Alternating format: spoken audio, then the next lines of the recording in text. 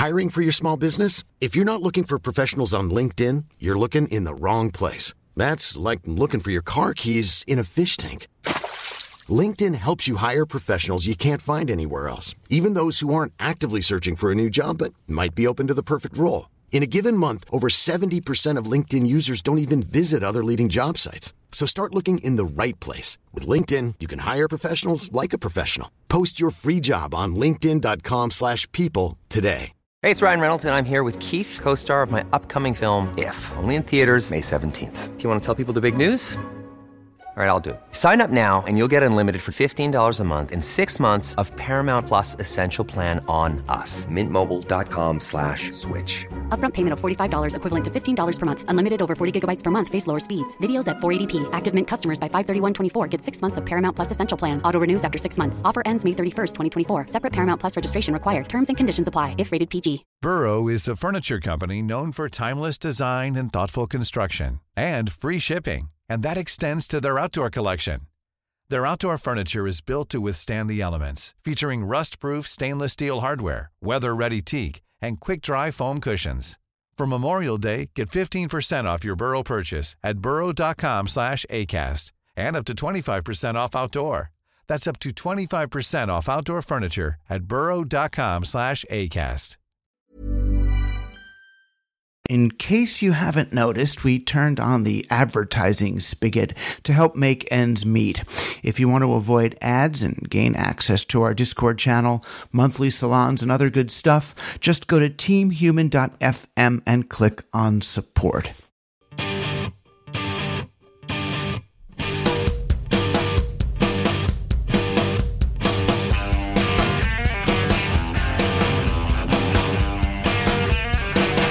You're on Team Human, Conscious Intervention in the Machine, an opportunity to challenge the dominant narrative in the safety of friends, to promote the weird mutations of thought and deed that keep novelty alive.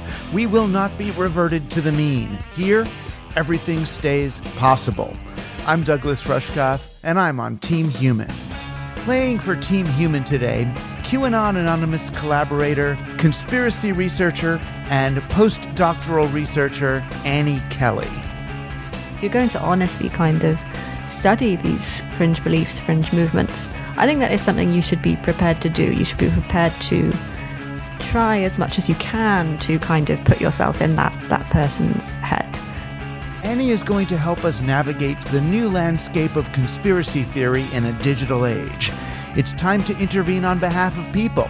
I'm Douglas Rushkoff, and we're all on Team Human. It's weird. I thought I gave this monologue last week, but I realized I didn't. I put all the notes together for a Medium piece, but I never actually shared this idea directly. It's partly because I spoke it out loud. I gave a talk the other night for an event thrown by my good friends at Digital Void, who have been mounting what could only be considered evenings of stand-up memetics at nightclubs in New York City and beyond. And the theme of the evening where they wanted me to speak was called Memes, Myth, and Magic. And it inspired me to think long and hard about the power of magical thinking and how essential it is to cultural alchemy and how easily we surrender it to these more evidence-based understandings of the world. The first memes that I encountered as a kid were supernatural ones in the occult and paranormal serialized encyclopedia that I used to get. It was called Man, Myth, and Magic. And it came as these little magazines that you would then put into these binders and then stick them on a shelf until it made a whole encyclopedia. I guess a good scam, but it was also a great resource about like pyramids and Bigfoot and succubi and demonic possessions and the chupacabra. And they all functioned in this liminal space between real and fiction. It got me started on Art Bell's terrific late-night radio show Coast to Coast, which created this whole subculture around these kinds of ideas. Truckers would just call in at 3 a.m. to share their recent encounters with aliens or other weird stuff. And were any of these stories verifiably true? No, but they weren't completely false either. They were remotely possible on some level. And that in itself was enough to create some wiggle room in the authority of consensus reality. They were enough to pose, or at least to practice, what if. And as media became more interactive, these memes became what I called media viruses, spreading sideways through faxes and email and chat rooms and eventually social media. And they still released a certain power. The Rodney King tape, it exposed the untold story of Black life in Los Angeles. Or Madonna and Michael Jackson's self-mutations. They asserted identity as plastic and self-determined. Or memesters like Artmark, who became the Yes Man, or Genesis P. Orridge and Grant Morrison. They saw countercultural activity as a form of sigil. Artmark, I remember they got famous because they surreptitiously switched the voice boxes of G.I. Joes with those of Barbies and then returned them to the shelves of Toys R Us. So these decentralized, largely net-based activities, they were revolutionary. There was even, the Zapatistas movement in Mexico. It embraced the mimetic power of their black masks. They had to wear black masks to hide their identity from the police. And they used all sorts of interactive media, viral media, for the power of mimetic transmission. And it told their hidden stories of oppression in very new ways, in global ways. It was the beginning of what we later called horizontalism. So mimetics, they were understood as a way to force alternative worldviews into the popular imagination. They were an assertion that things are not quite as they seem. Media viruses, at least as I defined them, they created cracks in the sanctity of everything from capitalism and the justice system to allopathic medicine. But when I finally met Richard Dawkins, the evolutionary biologist who invented the term meme, I was surprised to find a staunch atheist with an absolutely materialist understanding of our reality. Memes were not some means of cultural alchemy for the counterculture. If anything, memes showed how little autonomy human beings actually have. According to Dawkins, memes, just like genetic code, are a kind of software determining everything about us. We're not even conscious beings. We're just enacting memes, right? Nothing going on here. This almost eugenic understanding of human beings, it explains why someone like Jeffrey Epstein was so keen to fund scientists of Dawkins' ilk. It helped him justify that his victims were just soulless things. It's all just behavioral economics, a market. Or, as that logic apparently informs another tech billionaire, if memes and genes are the only things that matter, then just buy Twitter and impregnate as many young women as possible. Surrendering memes and culture to science is a bit like finding proof of one's gender identity in chromosomal chemistry. On one level, it's nice for someone who feels misgendered to be able to point to a hormonal phenomenon that occurred in the womb and has left a verifiable artifact in the genetic code. But any requirement to find official material proof of one's gender identification, that betrays the whole right to self-determination. How can you, as Aleister Crowley offered, how can you do what thou wilt if it's already in the code? Likewise, if memes lose their basis in myth, they lose their potential for magic. Memes are not digital units or programming code, however attractive those metaphors may have been in the beginning of the cyber era. Memes are alchemical in shape, but they are mythological in content. They find their origins in repressed pre-linguistic symbols. They are symbolic and allegorical, not utilitarian or realist, like the work of the early symbolist artists of the late 1800s, the one we spoke about last week with Tom Negavan. They are less a product of dehumanizing industrial technology than they are a response to it. Memes are ways of conjuring, and you can only conjure with them if they're not locked down. Reducing memes to code and dismissing myth as superstition, that only disempowers us. It removes the wiggle room that a counterculture needs in order to operate. It leaves otherwise well-meaning social change agents thinking about how to upscale humanity with better code. And we've seen where the techno-solutionists want to take us. They're still using the most frightening memes they can muster about social media or AI controlling our thoughts in order to manipulate us themselves. They are playing us for our own good, they believe, but it's still manipulation. And we can't let that happen. We memesters, artists, writers, and cultural provocateurs, we are the players here. We understand that what most of us mistake for reality is just a social construction. It's an agreement between us, negotiated in an ongoing way. There are true conditions on the ground, and they matter. But we must not cede the power of our myths either, particularly not right now. The large language models currently invading our networks and consciousness, they represent the latest, perhaps ultimate expression of Dawkins' ultra-scientistic worldview. They are not conscious AIs at all, but probability maximizers. They look at past language constructions and generate the most probable combination of words based on a query. They are quite literally reverting us to the mean. They are the antagonists of novelty.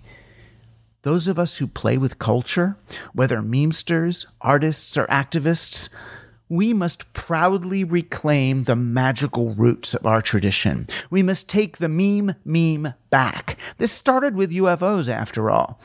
AI-driven, techno-solutionist, eugenic capitalists assert the probable. If we want to keep things alive, we must instead assert the possible.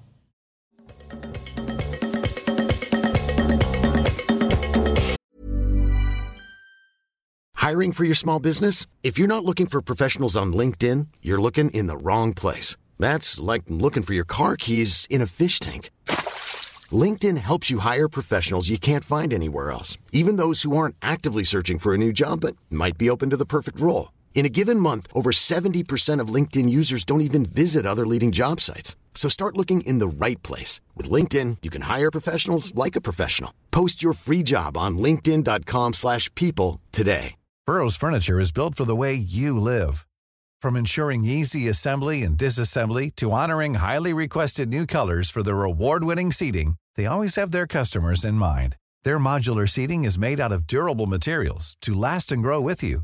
And with Burrow, you always get fast, free shipping. Get up to 60% off during Burrow's Memorial Day sale at burrow.com/ACAST. That's burrow.com/ACAST. burrow.com/ACAST.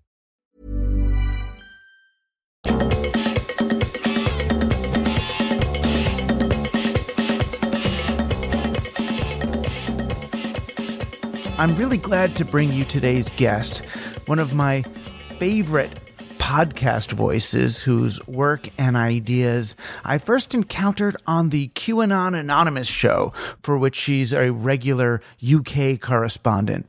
And I was surprised and delighted to receive an email from her asking for an interview for a postdoctoral project she's working on, looking at the ways conspiracy theory has changed as it migrated to the digital media environment. She's writing a version of her findings findings also as a big piece in the New York Times Sunday paper sometime this month. So without further ado, playing for Team Human today, the great Dr. Annie Kelly. I've been a fan of your reports to QAnon Anonymous and your writing in The Guardian and the New York Times for a while now. You're a scholar of the weird, the strange things people believe, conspiracy theories, and how they change in different media environments. And that's what your postdoctoral work is on, and what you called to talk to me about last month. Yeah, that's right. I'm working on a really brilliant academic project called Everything is Connected: Conspiracy Theories in the Age of the Internet. And our central research question with that project is, how has the internet changed conspiracy theories? And my background, well, I was trained a little bit in ethnography when I was doing my PhD. So one of the ways I've been working to answer that question is just been getting as many interviews with people as I can, particularly looking at people who were working, I guess, in the field of conspiracy or counterculture or ufology, any of this kind of, I guess, countercultural sort of network prior to the internet, prior to social media in particular, actually, and try and get their impressions on what they thought had changed, because I thought it would be an interesting perspective as opposed to just simply doing digital archaeology, which is often how a lot of these contemporary historical projects show up. You know, it's kind of you going on the sort of trying to piece together the old internet. And I thought it would be more interesting actually to hear, you know, impressions from people who were involved in some way. And yeah, I listened to a podcast episode of this podcast, in fact, Team Human, where I heard you talking with Richard Metzger, and you're talking about Operation Mindfuck, which is something that I had been researching. And particularly you asking the question of whether it had worked too well. And I don't know, I loved that framing of it. It really felt like it spoke to a lot of the questions that were being thrown up through my interviews. So yeah, I thought, why not? I'll reach out and try and get in touch. But you said something that kind of stuck with me. It's been playing around in my mind a lot, where you talked about how conspiracy theories prior to the 90s followed the radio sensibility, and that they had a kind of beginning, a middle, and an end. And now in my job, well, both as a postdoctoral researcher, but more in my job as a journalist, where I'm attending all of these conspiracy theory rallies, which sort of started off being about COVID in this country and lockdown and vaccines, but have now morphed into the Great Reset and the World Economic Forum and climate change and traffic regulations. I guess it plays around in my mind a lot. I'm like, oh yeah, this is endless because no one's in charge. Do you know? No one's in charge of the story anymore, so it doesn't have that narrative arc. And that means that these conspiracy theories, I think, like the COVID conspiracies, like QAnon, just keep on going on and on. They're continually unfolding. So yeah, it was a very productive conversation. Well, the subject has been close to my heart for a long while. I loved listening to traditional conspiracy theory back in the day, like the Art Bell radio show. It consisted of people calling in late at night and just telling stories. Like, I was driving in my truck and the engine stopped and the light shone through the windshield. My dog was going crazy and then I saw them. And then the next thing I knew, it was morning and I was in my bed. You know, it was such a quaint way of hearing these things. But it was individual stories. And when this stuff went online, it all kind of fractured. That's what I was writing about in Present Shock, that everything became punctilist or hypertext, so anything could connect to anything else. So instead of having a discrete story about my experience of UFOs or the time I saw Chupacabra, now it's the HAARP weather station activity that gets linked to a hurricane in the Pacific, which is linked to the Fukushima reactor, which is linked to 5G, which is linked to Bill Gates. People are just trying to make sense by connecting all of the dots. So the stories are not discreet. Yeah. And neither are there communities who believe in them. And it's made for some awfully strange bedfellows like Naomi Wolf from what used to be the left and Steve Bannon from the new right, anti-vax New Agers and QAnon truckers. Yeah. I guess the ideological porousness of lots of these movements. I mean, I was on the receiving end of this quite acutely just earlier this week or earlier last week actually, because I went to give a talk at an organisation in this country called Skeptics in the Pub. And the idea is that you will give a lecture in a pub and people can come and hear what you have to say. And I gave a talk on conspiracy theories, and some believers in this conspiracy theory came up and started heckling me.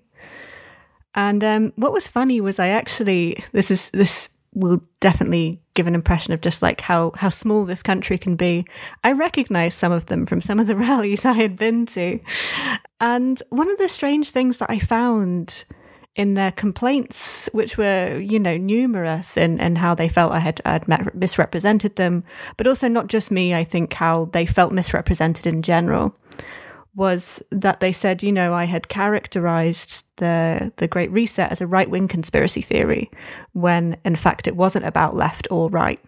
And I did sincerely apologize for this, because I didn't actually mean to imply it was a purely right-wing conspiracy theory. I think some of the things that's been interesting about the Great Reset is how it's kind of fused left and right-wing critiques of, conscious capitalism and things like this. But then they also said that I had a left-wing bias. And I was like, well, hang on, how can I have a left-wing bias and also this conspiracy theory not be about left or right? And I don't know, I found this kind of a really interesting, where they were cross that they were being characterized as right-wing, but they felt very definitely that their critics were left-wing, if that made sense.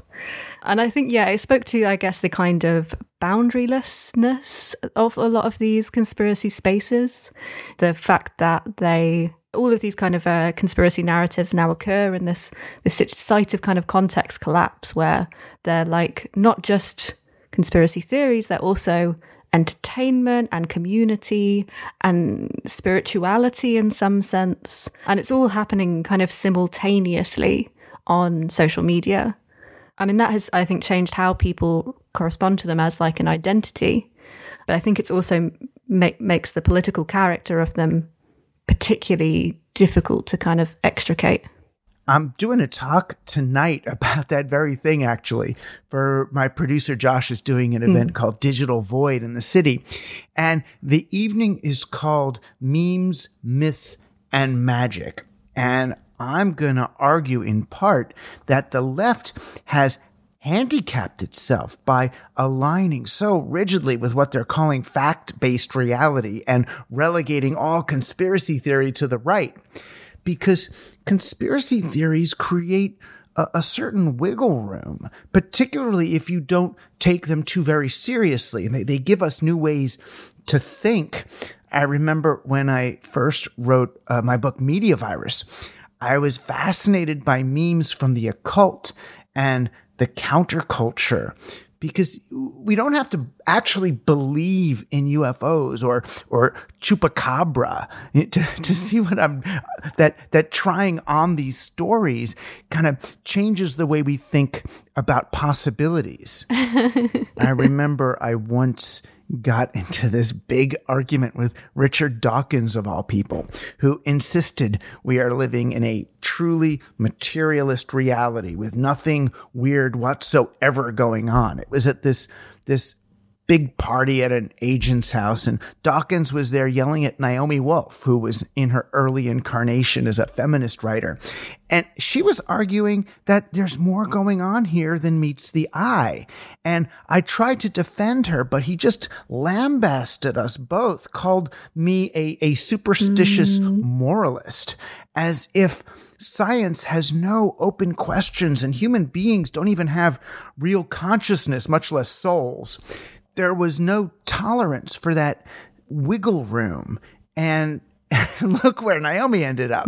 And I think it's when the left saw Bannon and Trump using conspiracy theory as a form of disinformation that they ran over to fact-based reality as the only possible venue for productive discussion. Yeah. And they robbed themselves of the power of myth and magic afforded by encounters with more strange kinds of thinking.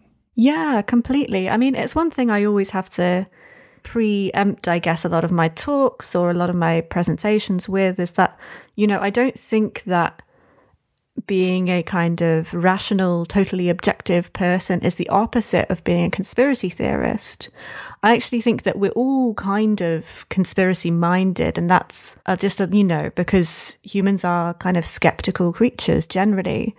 And that's kind of led to fantastic things, And I think we also all kind of, another sort of understanding of conspiracy theory, I think, particularly in the way it's kind of commonly used as an insult, I find really problematic. The way people will use it to mean sort of a belief that's kind of unevidenced or crazy or anything like that. Because I think, conspiracy theorists, there has been so much research done on this, and as far as we can tell, it's actually more normal to be a conspiracy theorist or to believe in a conspiracy theory than not.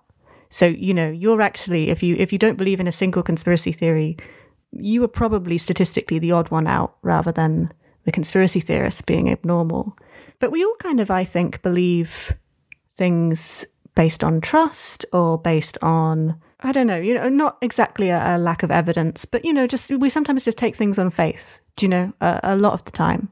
And this includes, I think, self-described skeptics and what have you. And I think I'm trying to work on a better term for this, but sometimes when I'm out at rallies and things like that, I try and think of it in terms of like methodological humbleness.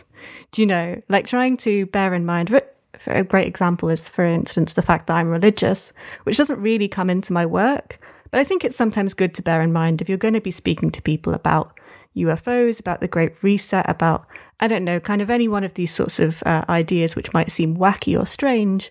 You're like, well, I go to church and, profess every Sunday that I think a man rose from the dead 2,000 years ago, which is also a pretty strange thing to believe. It's pretty weird. And it's only been kind of granted a certain legitimacy because of how long as a belief it's been around. But it is no more or less weird than the people who think that, there's going to be climate lockdowns in 15-minute cities and what have you. QAnon are the only people who are accepting what the technosolutionists are saying at face value. The Great Reset guy from Davos, Klaus Schwab. Yeah, the conspiracy theorists are simply behaving as if the abilities he claims, like to put every coffee bean and human breath onto the blockchain, are actually true. The claims of the technosolutionists are scary and godlike. Yeah, I certainly think that I'm getting more and more questions now about AI and what AI is going to mean for conspiracy theories. And again, I think this is really one of those things where it really does depend a lot on whatever kind of combination of faith and skepticism you're using to kind of look into the future. Yeah, so something I do want to get to is anti-feminism and conspiracy theory are interesting to me, that you went from kind of one to the other. Anti-feminism is what led, I guess, to Gamergate and all, and maybe some sense that the world was aligning against them. But to some extent, the new conspiracy theory feels different from the old one, and that the old one was sort of long-time disenfranchised people, like truckers and weirdos, people who are up late at night and call into Art Bell's radio show and are talking and forming a community. Whereas the angry breed of new anti-feminist conspiracy theorists seem to be people who are mad that they've just lost their perch atop the social hierarchy. They're more nouveau weird. Nouveau weirdos as opposed to traditional weirdos. You know what I mean? It's like regular white dudes, not us weirdos. Yeah, well, I think that sort of contrast is precisely what I find fascinating about both anti-feminism, which I did my PhD on, and conspiracy theories. And I've kind of been dipping my toes back into a bit more to the anti-feminism stuff with this sort of limited series I've been doing with my co-host Julian called Man Clan, which is all about masculinity influences. But I think I'm very interested in this concept of subversion and subversiveness, and how I think ideas move actually from one to the other. You know, there was a time when it was completely accepted that women shouldn't vote. You were a real freak for bringing up the idea that they should. And now there's an incredibly angry, tiny cohort on the internet who spend all their time thinking about how life was, you know, society and civilization itself was ruined when women got the right to vote. Wow. So I find this, and I think, you know, with vaccines as well, mainly just to keep myself sane over the lockdown, I did a little limited series about the history of the smallpox vaccine. And one thing I found fascinating was how the vaccination, which was vaccinating people with the cowpox virus, which was a much milder illness in order to give people smallpox, actually derived from an older practice, which was called inoculation. They're kind of used interchangeably now, but they do mean different things. And inoculation was straight up just giving people like a small enough dose of smallpox that it wouldn't give them like the full-blown thing, but it would, you know, make them sick for a few days, and then, hey, presto, they're immune for the rest of their life. And this kind of started in Europe. It was going on in places like China for a lot longer. But in Europe, it kind of started as a bit of a like trendy fashion thing. You had these kind of ladies who, yeah, you know, kind of, I guess nowadays they'd be Instagram influencers. But back then they were usually kind of diplomats' wives and aristocrats and things like that, who pick up this idea in Turkey, think it's just completely fabulous and oriental and exciting, and bring it back. But they are very much laughed at by the European medical establishment at the time as kind of trend seekers, as, you know, faddish types, which is what they are, you know.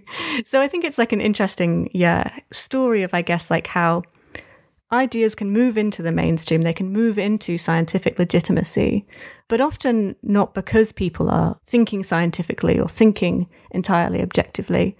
You know, these kind of ideas and concepts go through fashions based on kind of material cultures and everything else. And I guess that's the connection that I find interesting with all these ideas, you know, how ideas move from being kind of stigmatized to mainstream and back again.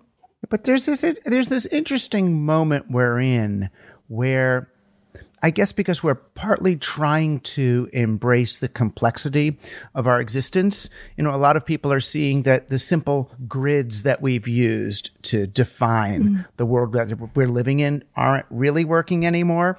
And sometimes when those simple binaries don't work anymore, like gender or race, people get destabilized and upset. Wait a minute. Am I a man or a woman? Is she black or is she white? It's like, are they Mexican or are they American? Let's just put up a wall. It's like, come on. This is simple. Sometimes they go that way, but sometimes they realize, well, wait a minute. Things are more connected and complex. And it's not that I believe that 5G towers make people crazy but indirectly anyway, 5G towers mean more people, more tracked, more surveillance, more social media, more anorexia, more suicide. They do, right? I mean, just it not as more of a high leverage point in a system than something. So in some ways, I feel like conspiracy theory is rising to do something very different than before. Like before, conspiracy theory was great because it was actively destabilizing to kind of 1950s Eisenhower values. You had Paul Krasner at the Realist inventing the conspiracy theory that LBJ, Lyndon Johnson, penetrated Kennedy's exit wound on the airplane. And it's like, oh, and people believe it for a second, and it has that, what we were talking about before, that it has that Operation Mindfuck effect on people who are stuck in the consumer dream and need to be shaken in a kind of situationist détournement way out of their passive lunacy. Well, not lunacy, but passive, almost catatonia. Valium consumer yuppie catatonia. And Now, though, it's like as if it feels conspiracy theory is a reaction to a world where all of those things have broken down. Things aren't quite making sense anymore. The stories are being told about, bless their hearts, the stories we were told about COVID really finally weren't kind of true.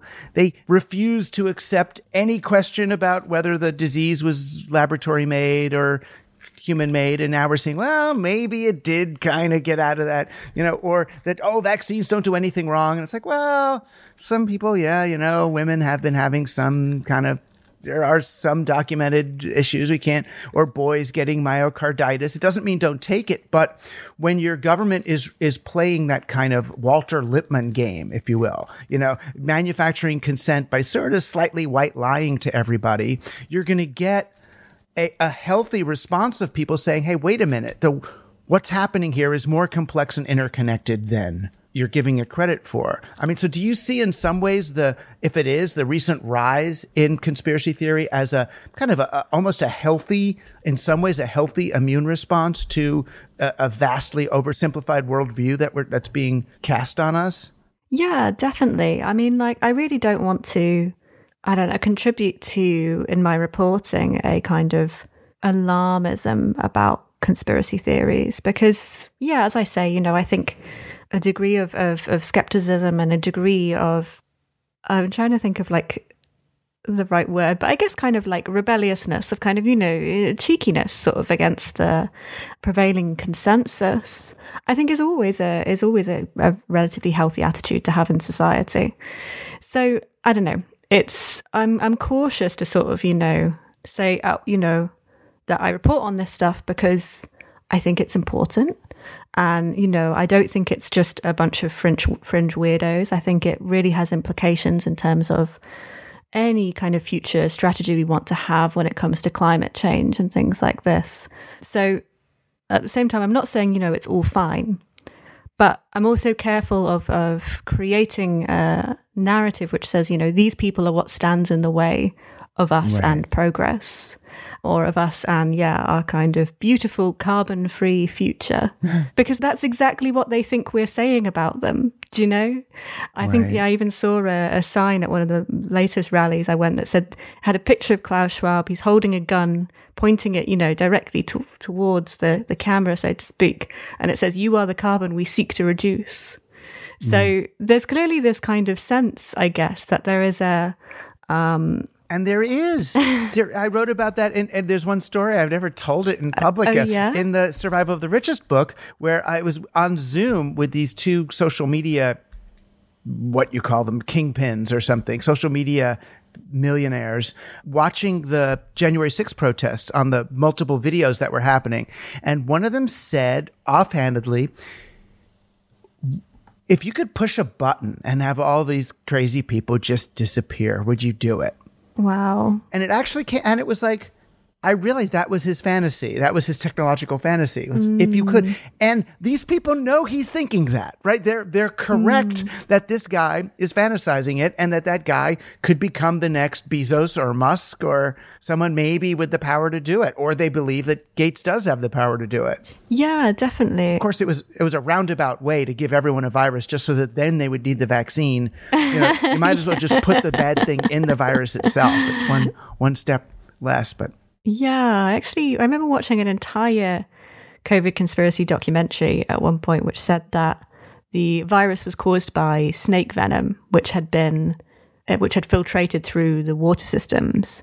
But then they were like, the vaccine is also snake venom, and you're just a bit like, well, come on, which is it? Like, this isn't a neat narrative. Like, that was where I always got when. In that one, and a lot of the election stuff, when it was like the Democrats are doing it, but the Russians are doing it, but they're there. All right, so which side is doing it and why? Cuba's doing it a little as well. Yeah. Who isn't meddling in these elections, honestly? Yeah. Poor things. No, I mean, yeah, I appreciate your point, and I think it's a really good one to remember when you're in the kind of conspiracy debunking game, is that you can't become the Bill Gates defense squad. Like, Bill Gates doesn't need me to defend him, do you know? Neither does Klaus Schwab, and neither does the World Economic Forum.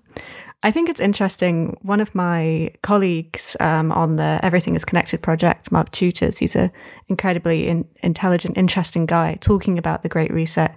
He kind of described the conspiracy theories as something of like an immune response, where he sort of said it was, it's, if you kind of think of capitalism kind of being in this crisis post-COVID, and the Great Reset is a kind of plan to recovery, to, stop the contradictions in capitalism from becoming so great that something terrible happens and we, end up in a total turmoil and a new economic system, and it's, Marxist revolution or whatever. Yeah, let's not throw out the evil baby with the bathwater. Yeah. And, he sort of said that, so this is where this kind of conscientious, kind of eco-friendly, capitalism comes in. It kind of smooths over the cracks, right, that have begun to show.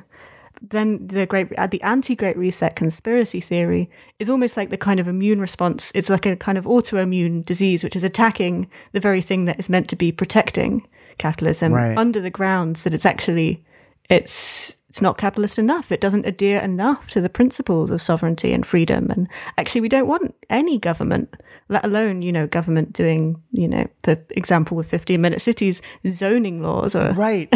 That's funny.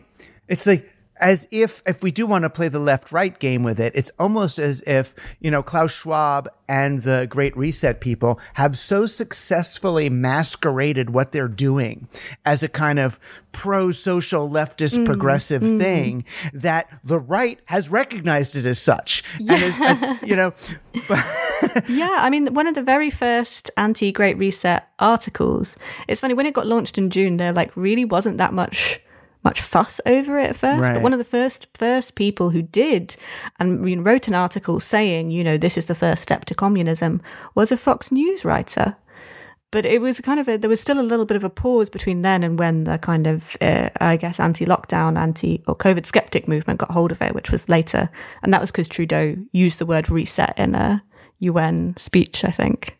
Yeah, but, since, and this is going back, but really since Blair and Bill Clinton, the left has been neoliberal. The left has been more right than the right. I mean, Reagan, I don't think, was as neoliberal as today's Democrats. This was something that somebody, when I was getting heckled doing my speech last week, this is something that someone brought up to me. They said, the left has abandoned their old kind of tent posts, as you were, of class and things like now, and now they just agree with the establishment. I don't know. I'm not clear that's the case. I think, there have been kind of, left-wing movements, which I think have been running separately to this kind of thing. Right. This kind of language, this register that is being responded to, I think is less of a left-wing register and more of a kind of depoliticized register, where it's almost kind of it is pretending. It is a little deceptive, I think, actually. Sort of pretending that these solutions it's offering are not political ones at all, but simple kind of technocratic ones where everything will just become more efficient. And this kind of language is, I think, really attractive to the people it's trying to persuade, who are the political class generally and the corporate class. Because who doesn't love efficient solutions, which are neither left nor right, simply objectively, technocratically correct? But I do think there is a level of repulsion to that register, because it kind of sounds like your boss, or it sounds like your boss, when he's giving reasons as to why he has to fire half the team and give the rest of everybody else's work and stuff like that. I don't think it rings to ordinary people the same way as it rings to politicians and senators and MPs and what have you. So people often, will say, why did they give it a name like the Great Reset? Surely they must have known how kind of sinister that sort of sounds.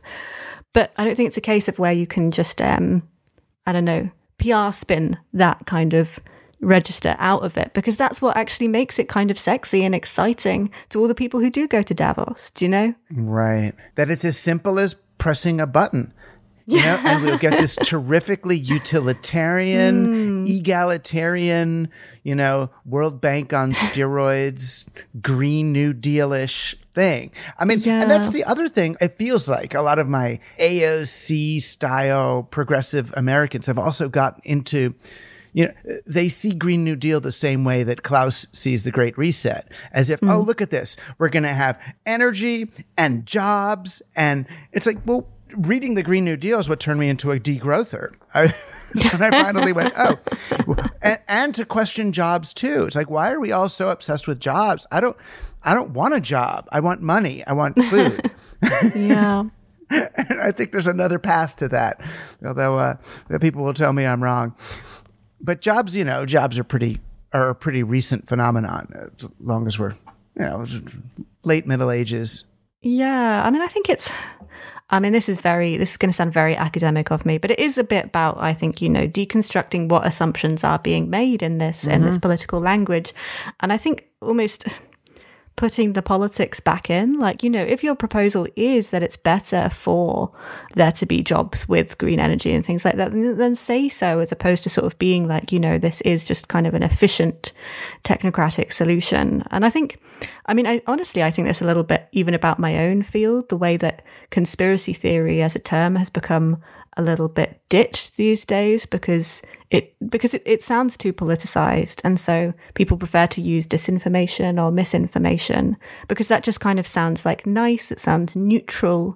It sounds like the problem is just kind of like this bad info that is just seeping through the internet, But I mean, there's loads of stuff that's wrong on the internet, and it's not all a similar threat, I think.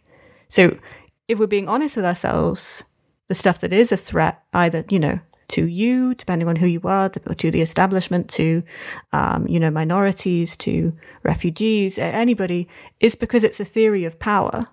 And I think, even though I don't love how conspiracy theory as a term, has all of this baggage or this kind of pejorative connotations and things like that, I think it is at least more honest about that.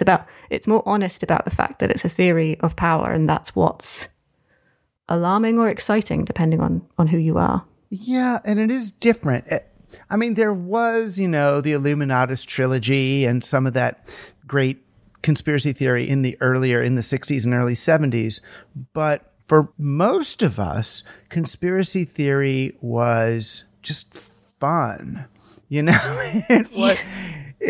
didn't have this, I don't know, did you hear about the Montauk Project? They were like sending kids through a laser beam to do time travel. And it was a continuation of the Philadelphia experiment where they moved a boat from here to there.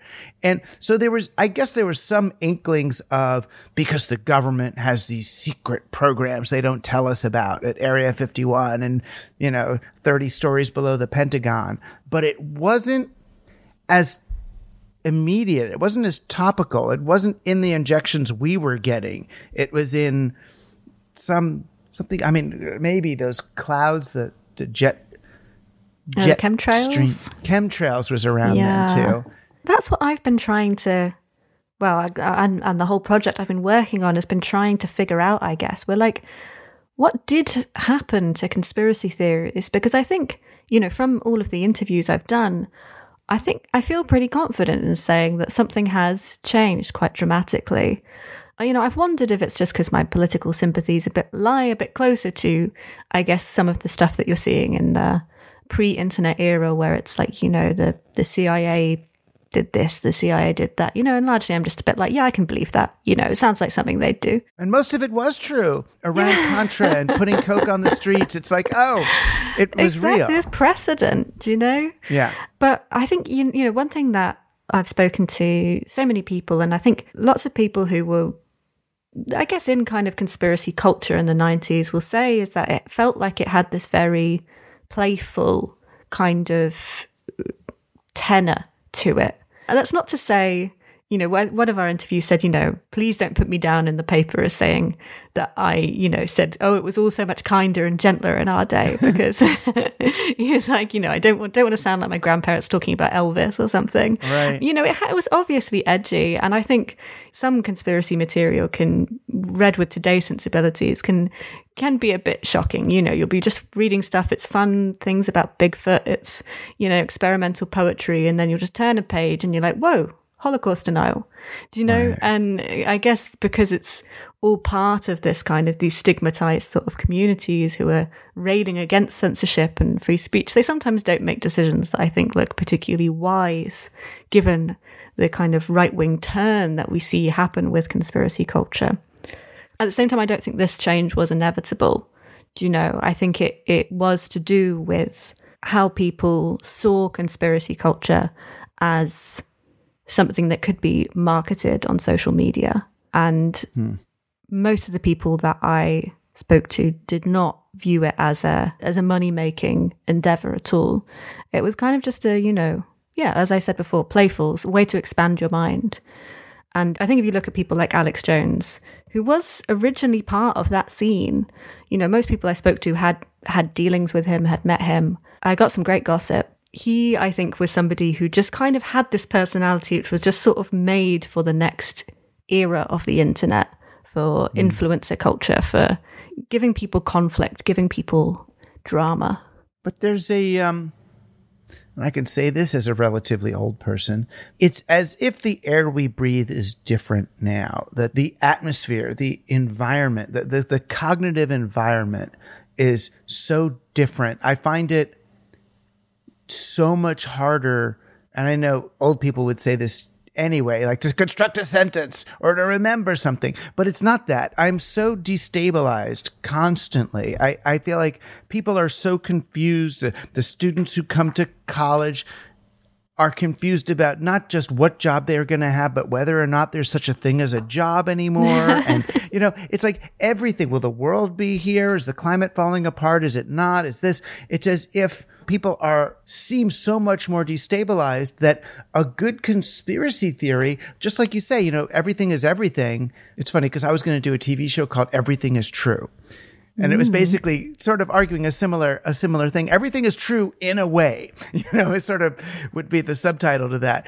But everything is everything, or everything everywhere all at once, a sense of dislocation and disorientation makes us gravitate towards anything that can connect the dots, even if it's nefarious. I'd rather believe that there's some evil thing, destroying the society than this is just happening. Yeah, it's something I've been wondering for a while, where I'm like, do people who think about, for instance, we do know this happens. We do know that people who believe in QAnon, they have a future event which they call the Great Awakening, which is when, the scales will fall and everyone will see the reality of the secret battle that has been being waged covertly behind the scenes.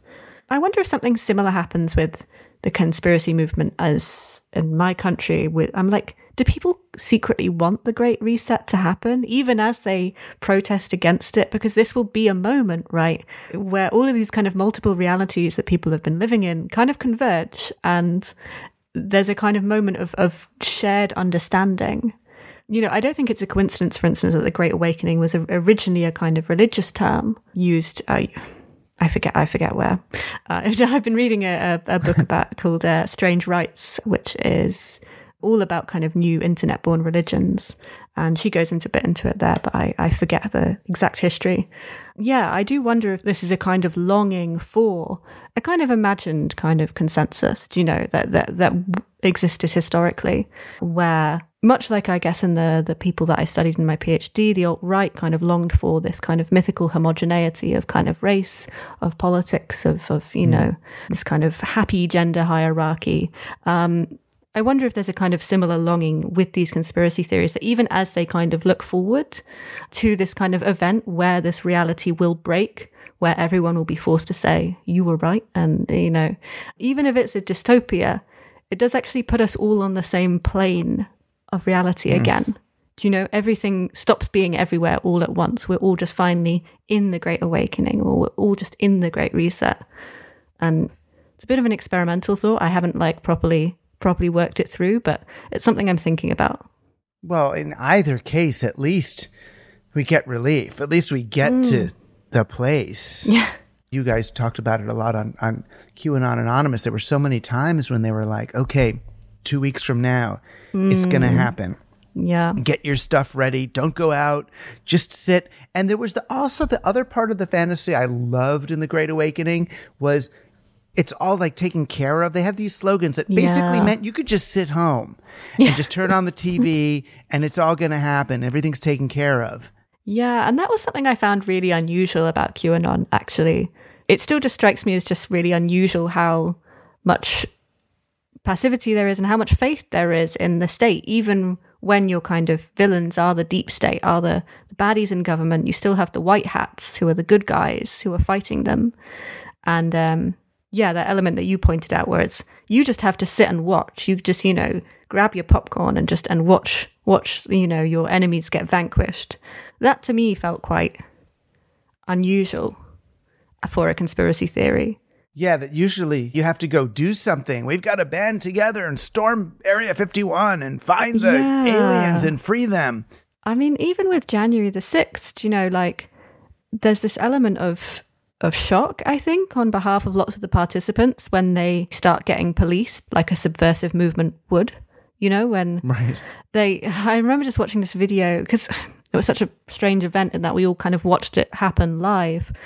And, this one woman is, she's kind of staggering back from the fray.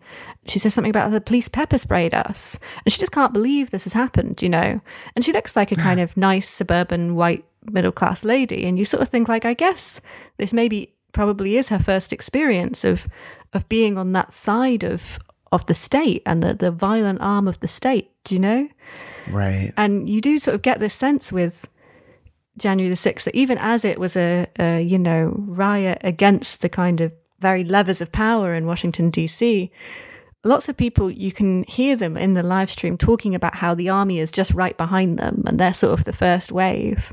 So it's just like this really intriguing positioning to me where it's a conspiracy theory, but it's a conspiracy theory by people who view themselves as more or less on the right side of power still, which I think is very... Right. And that, I think, speaks to what you were talking about a bit before, how with the kind of difference between, I guess, conspiracy theories as being a hobby of the powerless or people who see themselves as powerless. Right, that in this case, they genuinely believed that like General Flynn and some battalion was going to come in and retake the government for Trump. Yeah. Right, but they were just alone. Yeah, I've even noticed in at the protests in my own country, that often... particularly the anti-lockdown protests, people were really, and these gathered, tens of thousands of people in London at their height. So they were really large protests. But people would feel very shy and I think would get quite angry at people for stopping to stare at them as they marched through London.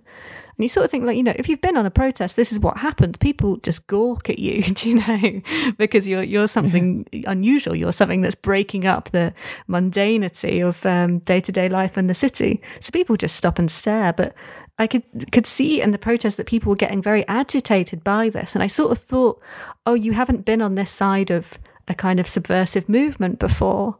This is your first time being a subversive. Oh. And I guess I found that it was quite sweet. But it in the way it characterizes a protest movement, it's also really unusual. Most protest movements will be, steered by old activists who have been doing this for years and years, even if they're kind of rank and file and lots of idealistic young people. So that just struck me as, again, something that felt unusual about these movements, these sites of activity. Yeah, I mean, there was some naivete, I remember, back in the Occupy Wall Street when that happened. And then at the end, and we were, the older ones of us were saying, the cops will come. They're going to clear this place out. And then when you're there and the cops did come and people are like, my books and my tent are over there. And it's like, I know, but it's my tent and my books. It's my books. It's like, I don't know. I don't think you're getting those back. I think those are gone. And they were just like so confused. It was so sweet. I mean, it was so sad. It was really brutal the way that went down. But for me, it was looking at the faces of the kids who who hadn't really accounted for how this was going to go down, that it's not just like they call your parents or something and say, you have to go home. It's minorly, but violent, finally. Yeah. And the confiscating of your stuff. I think that a lot of the January 6 people did, not that they were tourists, but a lot of them were not that sort of violent sort. And they did just march through. We're in the Capitol now. Look at this. Yeah. Oh, wow. And now I'm in trouble? Oh, it just didn't make sense. I felt bad for them on that level. Yeah, definitely. I think, the kind of realization that it doesn't particularly matter when you're part of one of these subversive movements, like, how violent you're being, you personally, that as you say, the cops aren't just going to sort of simply just kind of walk through and, kind of assess, that kind of view you as a kind of mass that sort of needs to be subdued. I think it's a really changes people, but it's really curious when that experience happens. If you're in an ethnic minority, you may have this before this kind of realization, this understanding before you're even fully conscious of what the state is, do you know? And so it's just, I think it really changes people's understanding of, their responsibility to the state's responsibility to them. But I think all of this stuff is incredibly crucial when we're discussing conspiracy movements, which are born out of this sense of mistrust, do you know? Right. I know. And it's hard. I mean, when America just went through, Europe too, with COVID and vaccines and having to trust authorities enough to let them inject you with something that a lot of people are saying is no good, for something that we still don't know what it was and where it came from. It's hard. It was like multiple levels in to, we had, the internet, then we had Trump, and we had disinformation, then we get COVID, now we're supposed to do a vaccine. It's like, wait, it's just too many layers of trust. Do you know what I mean? It is hard. It's hard. I mean, that's sort of what I was most interested from you. I still vacillate between hope and despair as I kind of observe and engage with these scenes. I'm wondering, this is not a fair question to someone, to your academic hat, but hopefully to your spidey sense. Do you feel like things are resolving, that kind of frenetic, jagged cultural wave is smoothing out a little bit? I mean, two friends of mine who were deep into the Q thing have kind of returned into my life in a way. And there's been some even mutual apology for that, of like, things were that was kind of fucked up, but let's work this out, and so I might still be a little bit more afraid of the right than I am of the left, and they're a little bit more afraid of the left than they are of the right, but we're all basically just afraid of everything, and, and bonding more over that than antagonizing each other. I mean, do you see that? Is it a little less frenetic and jagged and oppositional now than a few years ago? Yeah, that's a really interesting question, because I think you're right that lots of these conspiracy, I guess, waves do seem to have, there was a moment where it felt like they kind of had this unstoppable momentum, and they were just picking up thousands and thousands of people just as they kind of traveled across the internet, and then, in some places through, real physical communities, churches and mother and baby groups and stuff like that. And it feels like that is not happening to such a kind of bewildering and overwhelming extent anymore. I think what seems to happen is, as you kind of pointed out, they capitalize on moments of crisis and uncertainty, moments where there does seem to be this kind of fork in the road of like, oh, what do I do and what happens next?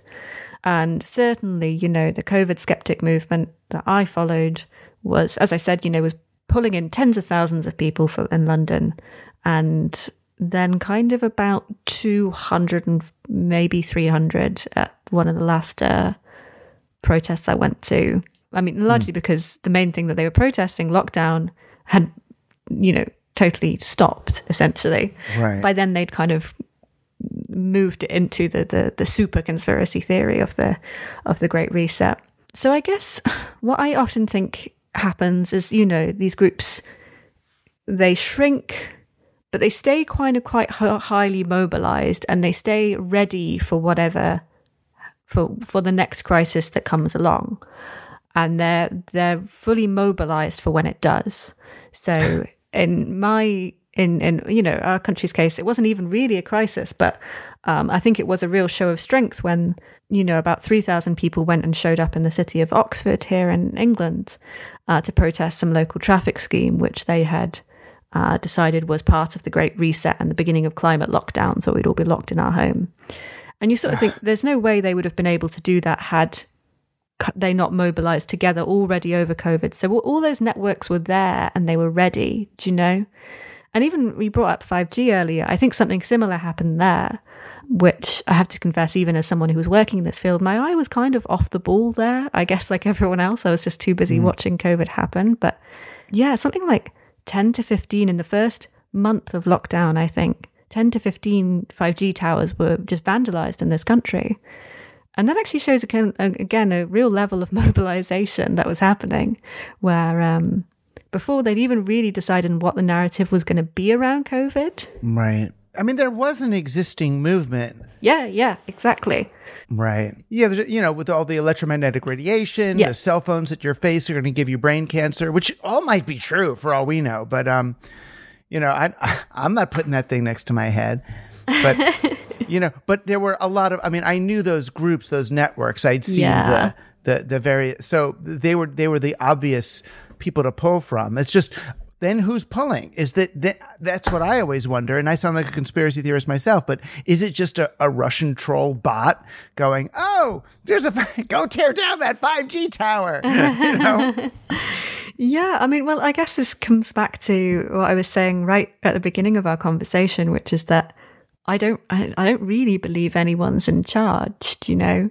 And that's kind of what makes these groups so chaotic and interesting, really. You said wonderfully interesting. Yeah, it's kind of like a little bit scary, a little bit interesting. Because, I think I can see lots of political actors sort of try and figure out how they can make this work for them. Do you know? So, for instance, I've seen far-right politicians show up at these conspiracy rallies just to they can kind of see there's a mobilized movement there. They're like, how can I get this working for me? How can I manipulate this to my political ends? As comforting and as scary as the thought might be that those guys were actually in charge, were secretly running it, scary because you wouldn't like a kind of far-right politician to have that much people power. Comforting because at least in the way all conspiracy theories are comforting, they still have a human in control and therefore humans can stop it, do you know?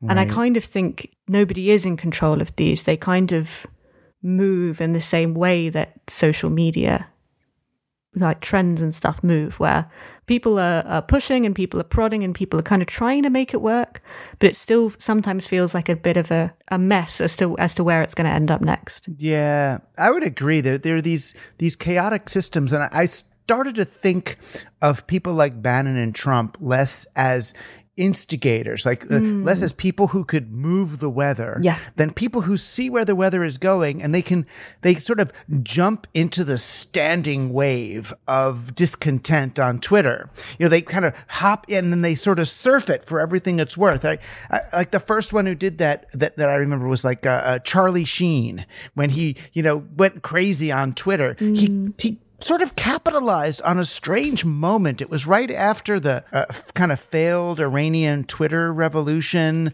There was a weird lull, and he kind of jumped right in and went crazy, and we needed something less serious and political happening on social media. And it was bizarre. And then I always saw Trump. That's why I didn't really think he'd be president. I thought it would die down before then, but I saw him as the next Charlie Sheen, the next person who was willing just to kind of throw himself on the mosh pit of digital activity and get carried, when the rock star throws himself out on the stage with his arms out. It was sort of that, and he got carried by the wave. And that's sort of the same as a Bannon. They're really good at jumping into the wave and then acting as if they've made that wave, even though they're really just surfing it. Yeah, no, I think that's exactly how I've come to think of it as well. And I mean, it's a good thing to bear in mind as well, I think, especially when yeah, certain actors actually want to, like Bannon will want to build their legend around kind of having created this movement. But, I think often they are trying to hold on, trying to kind of surf it. And it's instructive, I think, for that reason, to know your history of these movements and to see where that doesn't always work. Because otherwise, I think, particularly if you, are afraid of what seems to be a kind of far-right trend in Europe and lots of countries, it's important to remember that they don't have superpowers. Do you know? They're not constructing this wave of discontent out of nowhere. They're often sort of opportunistically trying to see where it can benefit them, and it doesn't always work. I mean, it's a bit like, actually, when I was speaking to my hecklers last week, I was sort of trying to be like, look, they were sort of saying there have been real conspiracies, and agreeing. I accept the premise, there have been, but I was like, but it's also important to remember that sometimes governments will try to do a conspiracy and it doesn't work. Do you know, it just doesn't kind of quite come together. And, yes, psychological operations exist, yes, security services, intelligence services are often trying to, see if they can gently kind of nudge a population that they see as insurgent or subversive one way or the other. But oftentimes these attempts fail. Because people just don't kind of get the strategy right. They don't kind of bring it together. And in fact, it's important to bear in mind, even as you maintain a kind of skepticism around these institutions, to also not kind of grant them demigod status. Do you know? Right, which they certainly love. I know, that was my whole thing with these tech bros, that you're not getting to Mars in that thing. Yeah. You're going to be dead, and you're not getting your brain up into the cloud at Google. You're going to die like the rest of us, Ray Kurzweil. You're not going. It's not happening. Even these AIs, I don't even call them AIs. These large language models are not AIs. We do not have AI. No one's made an AI. I mean, the Tamagotchi was closer to an AI, or my Roomba, closer to an AI than your friggin' Google search. I mean, these are like, you know what I mean? They feel like they're search engines with good Wikipedia-like responses that are convincing on some level, but they're not thinking machines. They're not the thing. And if we take these dudes' power at face value, I mean, I'd be a conspiracy theorist if I did, because it's not there. My God. I wanted to ask you this. I went to Montreal. It was one of my first internationally trips in a long time, really, since COVID. Went to Montreal and I did this talk, and afterwards, all these people came up to me saying, I'm so sorry you're in America. If you need anything that I can do, if you need a place to stay up here to get away. Oh, wow. I mean, well, you're in England, which maybe it's the same thing. But from your perspective, is America in a more crazy proto-fascist space now, between DeSantis and Trump, and abortion rights being taken away, and anti-trans, and school districts not teaching about Black history? I mean, is it different here than the other places that you have been? That's a really intriguing question. I mean, Europeans love to feel a sense of superiority to America. And, sort of say, those poor backward Americans, what are they doing now? But I think this can be a bit of a comforting illusion, actually. And particularly in my own country, I mean, it's a bit of a joke that you have to watch American politics because whatever happens there will happen here within 5 years' time. And that's a bit of a generalization, but I think, there's significant differences in terms of religion, I think, in the UK and America. But also, we should bear in mind that there's a degree of truth to it. Our political trends do tend to kind of mirror in strange ways. Well, they do, even the other direction. I mean, you got Brexit, then we got Trump. And, I know, through very similar means and emotions we're behind those movements. Yeah, and both times everyone decided the problem must be Russian meddling in Facebook. Right. And it's like, and Russian meddling, it's like, it's just a little bit of Russian meddling, or a whole lot is not going to, it would have to be tapping an underlying trend, an untapped vein of culture. Yeah. I mean, it's funny for me where the tide turned was, during so long ago, you probably weren't even alive, but when O.J. Simpson got chased in his Bronco, it was this moment in American media where in real time, we were watching O.J. Simpson being chased by cops, and he's going very slowly on the highway.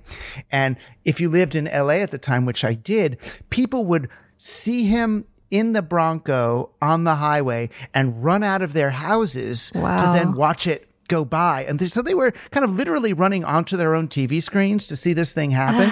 And then this long, strange trial with all sorts of things like DNA evidence, and is it true, and was it he planted, and vast conspiracies of these, white cops against this guy, which kind of was an echo of the Rodney King thing, which really was white cops killing or trying to kill a black guy. It was such a weird moment that I feel like after that, between that and 9/11, we just were so destabilized that I feel like we've never come back. It's like this weird, we took like a bad hit of brown acid, that's the famous acid from the Woodstock, where they're like, don't eat the brown acid.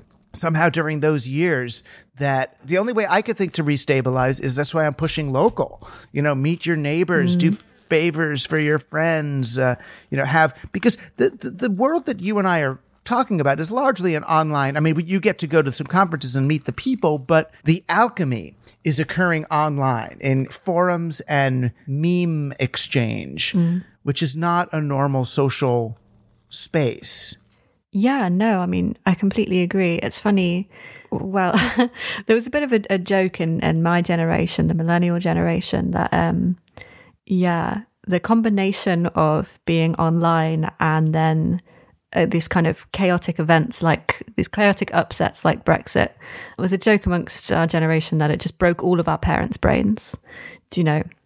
That it was too much for them, and so many of them went down weird rabbit holes, whether it was like right-wing conspiracy theories or just getting incredibly stuck in on this one issue and getting into fights and stuff. But one person it did not happen to was my own father, and I often credit what stopped him from getting this disease that so many of my friends' parents were getting was that he'd just been an activist in local politics all his life. He just was a volunteer for his local Labour Party, and that's just what he did with his time. And I often wondered if, we could somehow expand this solution where it's like, you don't have to sign up to a political party. I get that that's not everyone's thing, but it's just something like that, which is, is, as you say, keeping you engaged locally. It's keeping you busy, and it's crucially, I think, keeping you with one foot in the real world, even if you must do all your Instagram and what have you. Definitely. I mean, in my town, the very best thing for the red-blue divide, because we're a very evenly kind of, well, maybe we're more blue than red, but very staunch. We're Bernie and Trump. There was no Clinton and Bush here. So it was oppositional. We had a big hurricane, Ida came, and we all had to get together and dig our neighbors' houses out of these huge, like, muddy slides. It was just working with these people, who were the other side. We realized, oh, right, we all live here. We're all have the same objectives. And it made the politics on TV seem like a TV show. It's like, oh, you watch Friends and I watch MASH. But really, that's the main difference in our politics. It's which channel, we happen to watch for these stories that we have nothing, I hate to say it, but we kind of have nothing to do with the stories that are being told by these folks. Except on the very tail end, we're all fucked over by, fucked over by both sides one way or the other. But I think you're right. It's that real worldness. And the other people that I saw as relatively immune from the crazy conspiracy theory and the sort of rabbit holes you're talking about were people who'd spent time with Robert Anton Wilson's books. I don't know if you're familiar with him. Yeah. But, on the one hand, he was telling jokey conspiracy theory, but on the other hand, he was kind of giving people the tools they needed to move through those spaces. His biography, Cosmic Triggers, a life-changing book for me, because he went through all of the conspiracies and came out on the other side realizing they're all true, none of them are true, Yeah. And it's all okay. Yeah, absolutely. I think one of my interviews, they used a phrase, paraphrasing, I think, Robert Anton Wilson, which I thought was just such a lovely way of looking at things. So they said, what they liked about conspiracy culture was it trained them to try on new paradigms like a new pair of glasses.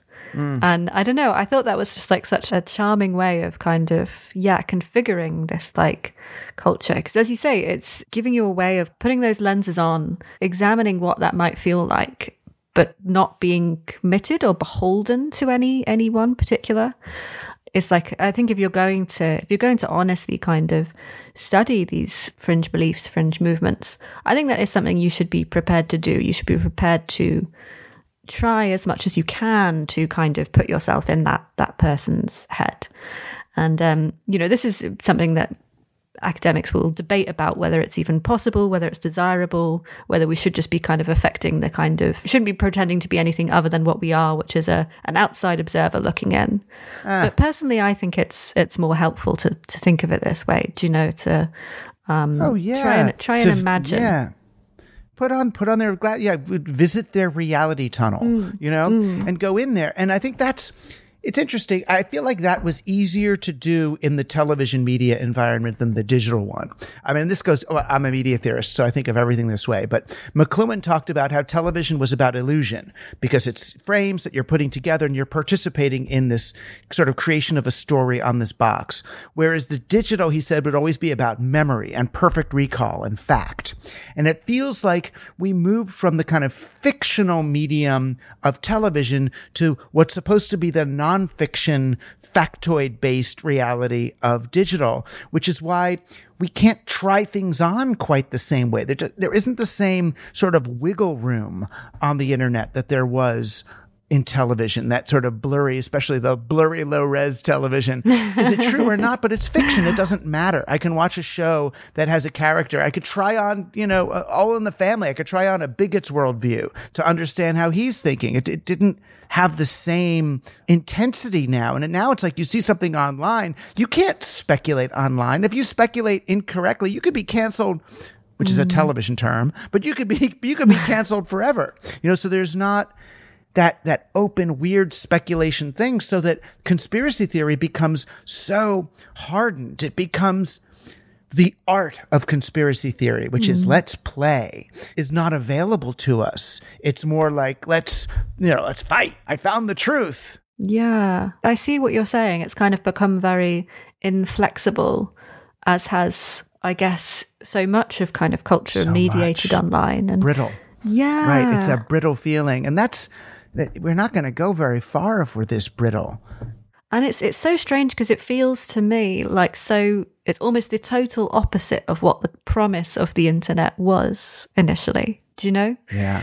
If we're talking about kind of differences between conspiracy culture pre-internet and now, one of the major ones is that I've noticed is just like the optimism around the internet versus, I guess, the way that conspiracy cultures will view it now, which is like as a tool of censorship and surveillance and control. And I want to stress, I'm not saying these are fantasies. I think they're all a little bit true, even if not in the way that they're kind of imagined in these particular scenarios. But like you kind of read like writing from the 1990s about it. I think even, your guest on the show, when I listened to it with Richard Metzger, I remember reading something he'd written about how it was, this kind of incredibly like liberatory tool because information was just no longer bound by borders or institutions or any of these kind of previous gatekeepers. And I could really understand that, in there, to borrow the term, I could understand that paradigm, and it made so much sense. So it's maybe less a question of, what happened to conspiracy theories and more a question of just what happened to the internet in general that made conspiracy theories, along with so many other kind of political or cultural phenomena, turn into this kind of brittle, inflexible mode of discourse. Yeah. I mean, a lot of that I would not to give the Social Dilemma guys any credit, because they're almost great reset in their techno-solutionist way of thinking about the world and having technologies be humane to people. But I think they're right in that it was the introduction of the algorithm to these spaces that just amplified the most, sensationalist and inflammatory memes and created these feedback loops. So we couldn't just like, oh, I'm going to go be a dog in this social media space today. You know, that was the way it was. It was like, oh, I'm going to see what it's like to be on, you know, English-speaking Japanese Usenet boards as an American girl and see how they respond to me differently than when I'm just me. And it was try it out. It was all about trying stuff out. And I remember when they put the banks on there, I was thinking, no, wait a minute. You can't put banks online. This is a play space where nobody is who they say they are, where we're all just, it's like a giant fantasy role-playing game. And you're going to put a real bank with real money in the middle of Dungeons and Dragons? Are you serious?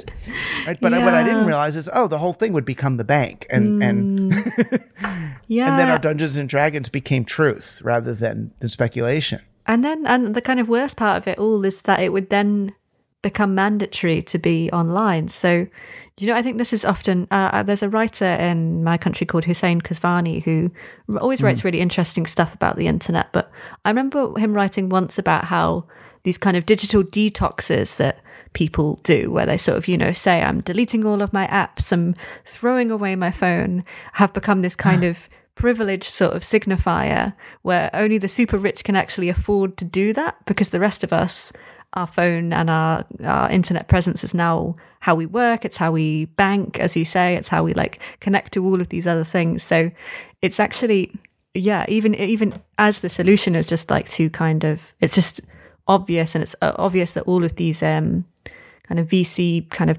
Silicon Valley types know how poisonous their product is, because they keep on getting away from it. They keep on going on these retreats where they're, you know, totally phoneless. Right. They're so cool. They go to their organic farm with their goat share and their Rudolf Steiner schools for their kids. And it's like, oh yeah, you do that. I've got to scan on this fucking UPC sticker thing in order to park my car at the mall to get my kid a t-shirt. Fuck you. Yeah. You know? And I'm there with these, what are those called? QR codes. I mean, it's weird. My hands, I go to the airport, I put my hands under the sink, and for some reason my hands don't make the water come. I'm like a vampire. My phone doesn't get the QR code. I'm getting tickets. I'm a mess in this world. And I was one of the original advocates of but I didn't think we would have to use it for like real stuff. It's like being an advocate of basketball, and then like basketball becomes like your job or something. No. It wasn't. It's odd, but yeah, it's mandatory. You're right. It's mandatory. But my daughter went to the Taylor Swift concert, and you had to have there's cashless. Yeah. It's and it's like, talk about conspiracy theories. I remember when we first talked about the cashless society, it's so that they could track every transaction and know everything you did. Well, yeah, no, that's still going. Yeah. And that's a valid, honestly, maybe I'm a conspiracy theorist, but capitalism, even though no one's in charge of it, it's a fucking intense conspiratorial power. You know, it's eating the world. It really is. Yeah, absolutely. I sometimes think that a lot of what the Great Reset has done is just kind of like magnified these trends and made them intentional, and then given them the human face, right? Because it's all about Klaus Schwab, and he's the kind of villain of the piece. Right. Poor thing. And he was only trying to do what the Whole Foods guy did. Let's make a conscious capitalism. Let's, create some good language. And they took some of my language too about stakeholders and stuff. Yeah. Let's just weave in some of this Club of Rome, Naomi Klein, Green New Deal-y stuff. And then they'll stop yelling at us for another decade. So we can keep making our returns. But I'm sure he also thinks his grandchildren, maybe won't die in sulfuric clouds or something. Maybe there's probably some goodwill in there, don't you think? Or not? What with the Great Reset? I think it's meant to be a balm, I think, for this rift, this kind of tension that was kind of there before COVID, but I think threatened to become kind of insurmountable during COVID. But it does sort of seems well-intentioned, but I would say like something of a stopgap. Yeah. was a one way to wrap up here. How are you feeling about things? I mean, I know you can't use the state of conspiracy theory as a barometer for where society is going. That would be in itself dangerous, right? Because it is just one, it is contributor to culture, and sometimes it is a leading indicator in some ways, the kinds of things you see. But it's not like we had widespread fear of chupacabra in America. Yeah. And, Bigfoot was on TV when I was a kid. Bigfoot was the $6 Million Man fought, Bigfoot 2 or 3 times. And we didn't all go Bigfoot crazy in America. So it's not like that's all going to happen. But how are you feeling about things? I guess I was hinting at this before, that I was maybe hopefully thinking that things are getting a little bit less jagged. And I hate to use the word like optimistic, but are you hopeful about the future? Do you see yourself growing up right through to old age naturally, and having a normal life? Yeah, well, I'm a very cheerful person. People often say this about me, so I think I've got that going for me. I guess in terms of the conspiracy scene in my own country, you're right that people wasn't a sign of Bigfoot mania and such, but I do think that there is something different now, which is that these conspiracy movements they might shrink, they might calcify, but they do just go on, and they wait for the next crisis, So I've heard it said less optimistically that we are essentially in a state of perma-crisis right now, that one just kind of leads into the next, which I think, in fairness, when we were talking about the World Economic Forum, I think is the situation that they were foreseeing and trying to address. If I want to look totally selfish, then it's probably quite a good time to be somebody who makes a living writing and thinking about weird beliefs, because I don't think those are going anywhere. I think the level of threat that they have is going to ebb and flow depending on what they're responding to. But I think we're just in a time for kind of mix and match strange ideas, fringe beliefs. Yeah. Which doesn't sound so bad. And I guess that's right. It's when it does connect with my new favorite word, diagonalism, when it becomes fodder, I guess. Yeah. It's easy fodder for some scary things that may or may not have anything to do with the conspiracy theory itself. Yeah. But it helps promote this sort of, and almost the worst part, it's not that it promotes just an anti-government or anti-authoritarian urge. It can promote an anti-cooperative, an anti-collaborative, an anti-tolerant strain that is really, it's not conducive to getting through problems together. Yeah. Yeah, I think that's my concern looking forward in terms of because if anything is going to be done about the climate, it is going to need to be an international cooperative effort, right? But if you've already kind of got in the culture that idea in itself is an oppressive threat, then you kind of wonder how much popular support will be kind of rallied for that. And then the frightening prospect is maybe they won't need popular support at all. Right. Where they're right. I mean, the bottom-up conspiracy theorist kind of people, which would include me in this case, is that in many ways, scale itself is the problem, right? Capitalism operating at scale has destroyed the world. Yeah. So is environmentalism working at scale the answer? Or is it environmentalism working in a bottom-up, decentralized and distributed fashion the answer? Many different little solutions rather than one big, great reset button to push. No, that's a nice way of thinking about it, actually, and does make me feel a bit more optimistic. I hope we could do it as little people in our little villages doing our little permaculture. Okay. Yeah. Well, certainly the more of us do that, the less of a strain there is on the big top down, and mechanisms of global scaled industry.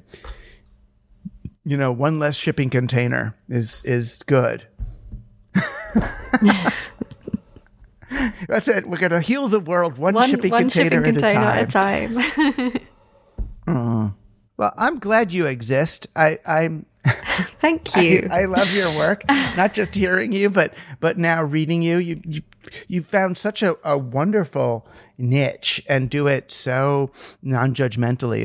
It's quite less judgmentally than the co-hosts on that show, I must add.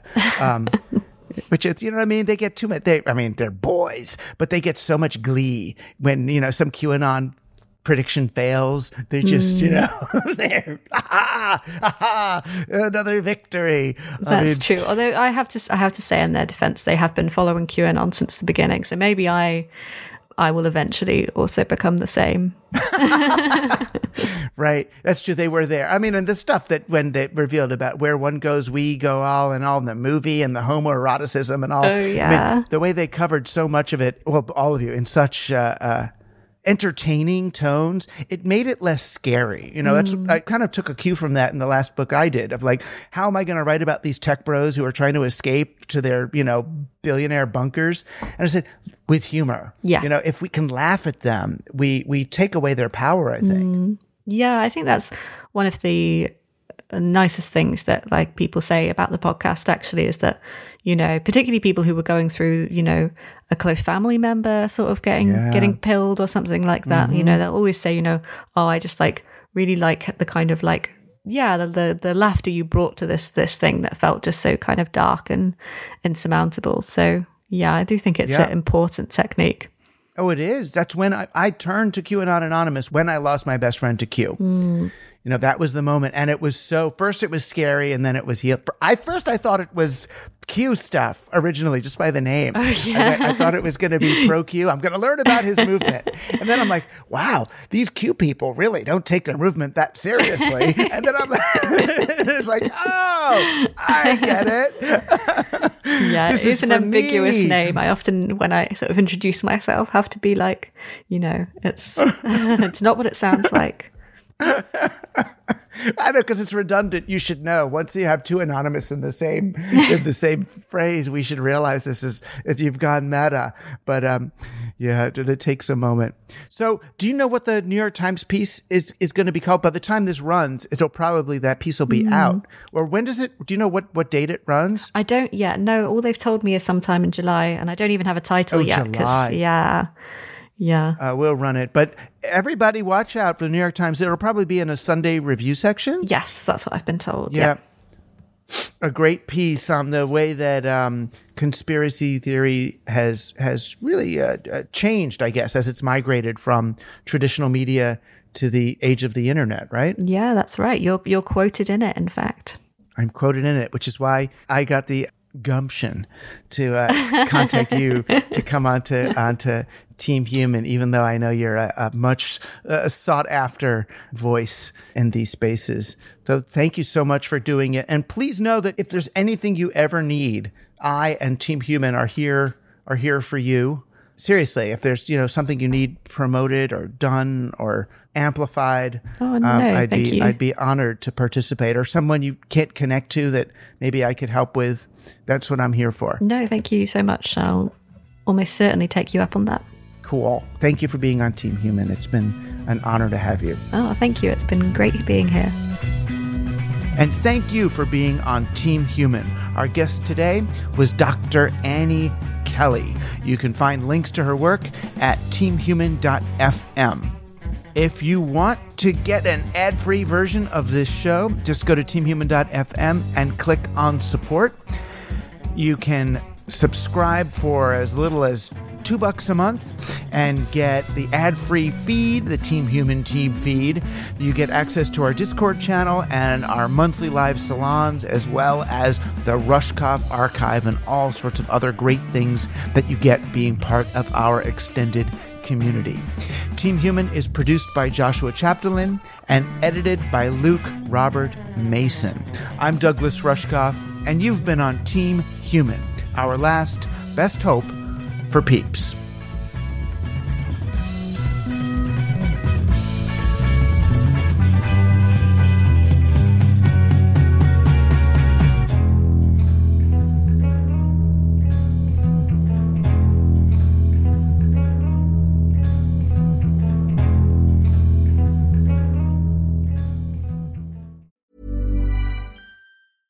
Mom deserves the best, and there's no better place to shop for Mother's Day than Whole Foods Market. They're your destination for unbeatable savings, from premium gifts to show-stopping flowers and irresistible desserts. Start by saving 33% with Prime on all body care and candles. Then get a 15-stem bunch of tulips for just $9.99 each with Prime. Round out Mom's menu with festive rosé, irresistible berry chantilly cake, and more special treats. Come celebrate Mother's Day at Whole Foods Market.